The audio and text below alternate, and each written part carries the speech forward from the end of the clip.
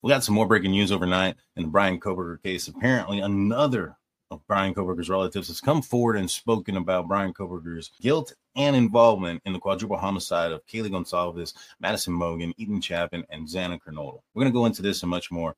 Make sure you hit that like and subscribe button, ring that notification bell. A little bit later, we're going to be talking about, we're going live on the Richard Allen hearing. If you don't know who Richard Allen is the man who's been charged and arrested in the double homicide of Abigail Williams and Liberty German in 2017 in Delphi, Indiana. He is the bridge guy that's been reported saying down the hill, allegedly. We're going to be talking about that. You don't want to miss it, so make sure you ring that notification bell. So with that being said, let's get into this. So this is from the U.S. Sun. U.S. Sun tracked down Kohberger's relatives and spoke to multiple sources in Las Vegas, where majority of Kohberger's family on his father Michael's side now reside. So this is going to be the Kohbergers. Apparently, they took off from the East Coast quite a bit ago, went to California, then ended up in Nevada. Let's talk about this. So Kohberger's Las Vegas relatives described the case as surreal, with many trying to distance themselves from what has become the biggest murder case in recent years. Some claimed, although the 28-year-old was an odd character and very reclusive growing up, he never showed any signs of violence, and many were left stunned when he was named as suspect. So he never showed any violence. He was an odd character, things of that nature. It's interesting. His aunt, who asked to remain anonymous, told the U.S. Sun that she has been struggling to watch the news as more details from that fateful night emerge. When I saw it on TV, I was just a loss for words, speechless, she said, appearing visibly upset. It's heartbreaking. I'm a very caring person, and when I saw the news a little bit today in the living room, I couldn't take it. Hearing about them being knifed, I had goosebumps. I just cried. One of the things that comes about when it comes to these type of cases, or a situation where a loved one has committed a heinous or horrendous crime, majority of the family members and those that are close to them sometimes can't tell, right? You know, some folks can hide this pretty good, but it's also a situation where love is blind, and love is blind doesn't just necessarily mean that a person's looks or a romantic love. What it means is that you love a person so much that you don't see what they're doing right in front of you. You don't see the signs. You don't see what's possibly happening. And I think that might be the case with majority of folks who end up getting arrested and charged with horrendous crimes when it comes to their family members. All right, let's continue. It says his aunt says that she may not watch the trial if the cameras are allowed in the courtroom, but wants to know the answers to many questions surrounding the murders. Asked if she thinks her nephew will be found guilty, she replied, I think so. I just want the truth. I would like to see him or write to him and find out what happened.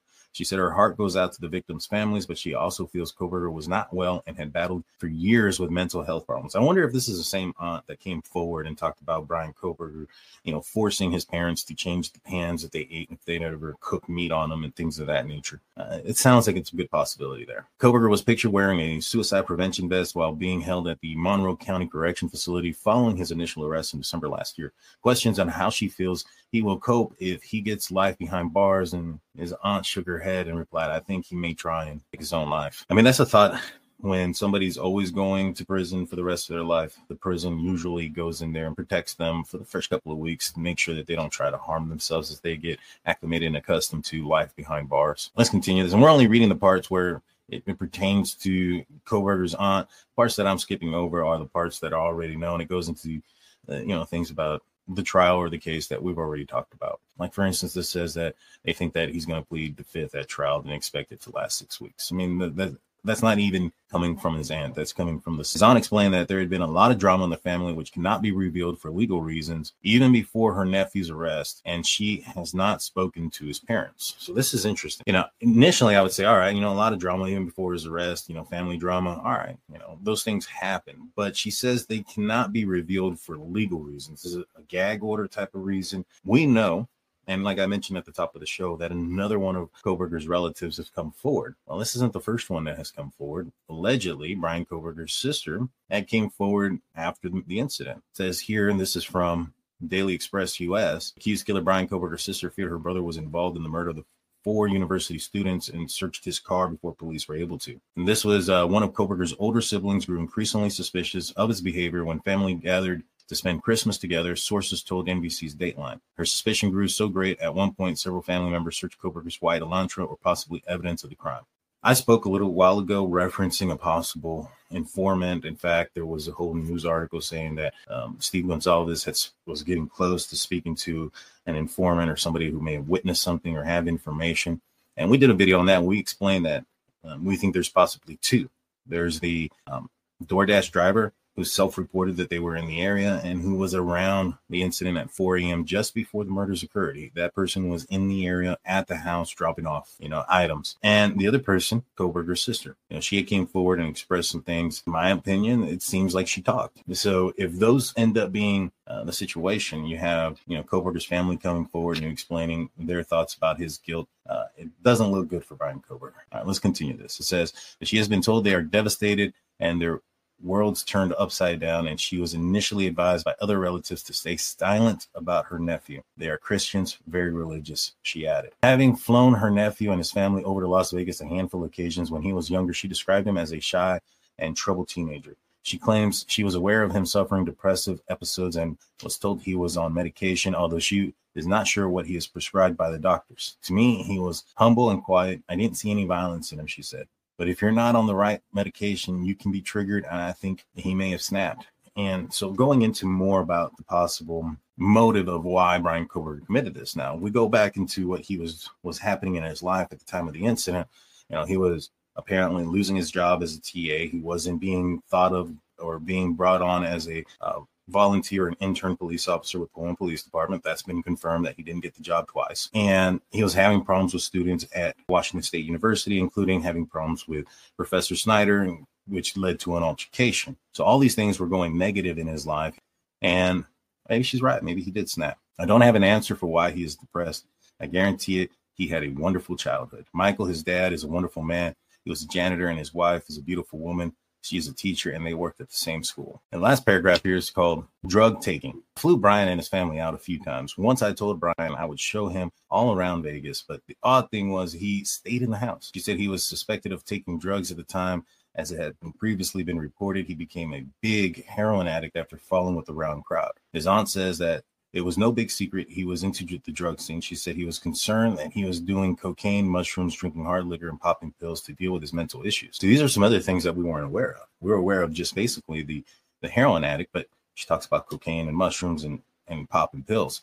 There's been a question about, Brian Kohberger was up that night at 2:47 a.m. That's when he turned his phone off in Pullman. He turns his phone back on outside of Moscow at 4:48. Now he drives an hour loop or whatever, doesn't get back into Pullman until 5:37, 5:40-ish. He's back in Moscow at 9 a.m. and then in Clarkston, Washington at 12 or 11, and doesn't get back home until 8:30 p.m. So depending on what time he went to sleep, depending on what time Brian Kohberger woke up Saturday morning, the 12th, or what time he went to sleep, or if he went to sleep throughout the day, if he woke up that morning of the 12th, stayed awake, turned his phone off the following morning at 2:45, and isn't home until 8:30 in the afternoon, could there be some sort of drugs related to keep him awake, even if he didn't commit the quadruple homicide? We have to also add that in there. During this long drive that he was taking, he is suspected and alleged to have committed a quadruple homicide. If he did that and he had that adrenaline rush and dump, I feel that he would have been extremely tired after the incident. I'll let you come up with your own decisions on whether you think that he was possibly or not possibly on any type of medication or drugs during the commission of the crime. Let's continue this. She hoped that he had gotten clean and believed he had an interest in criminology, as others in his family studied forensics, and some of his uncles have military background. Interesting. So his family has studied forensics, and they have a military background. So he would be maybe not so much accessible, but he'd have, especially maybe the military background stuff. Maybe he's seen some of his uncles training or participating in certain things, or maybe have come across K-bar knives that belonged to an uncle or something at the time and got fascinated with a knife when he was little. Possible. I don't know. I mean, that's all speculation. Former friends have previously spoken out to the alleged he sought to be the alpha among his pals, struggling with his weight during his younger years. He later reportedly got into kickboxing and became a vegan, while friends claim he got more aggressive as he got in shape. His aunt says she hadn't seen her nephew in more than 5 years before his arrest. He'd been left shaken by the details that emerged since and feels for his immediate family. Kohberger's parents and two sisters, Amanda and Melissa, have shown support for him and believe he is innocent, as they are cooperating with law enforcement. So they're saying that he's innocent, but they're also saying they are cooperating with law enforcement. Could this be also the other source, maybe the informant, maybe the person, the witness that has been speculated in this case that has come forward and spoke about something?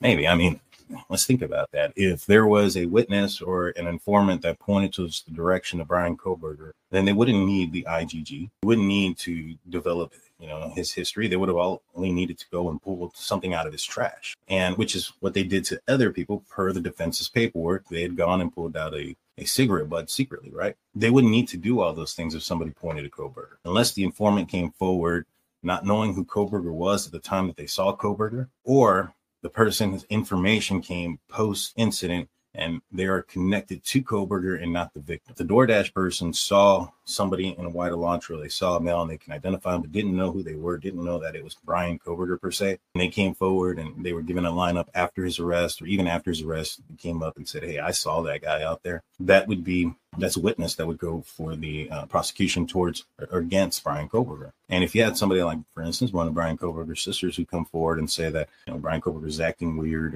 and was saying some weird stuff, or whatever the case may be, and that to the point where they searched his car, that's post-incident several weeks later.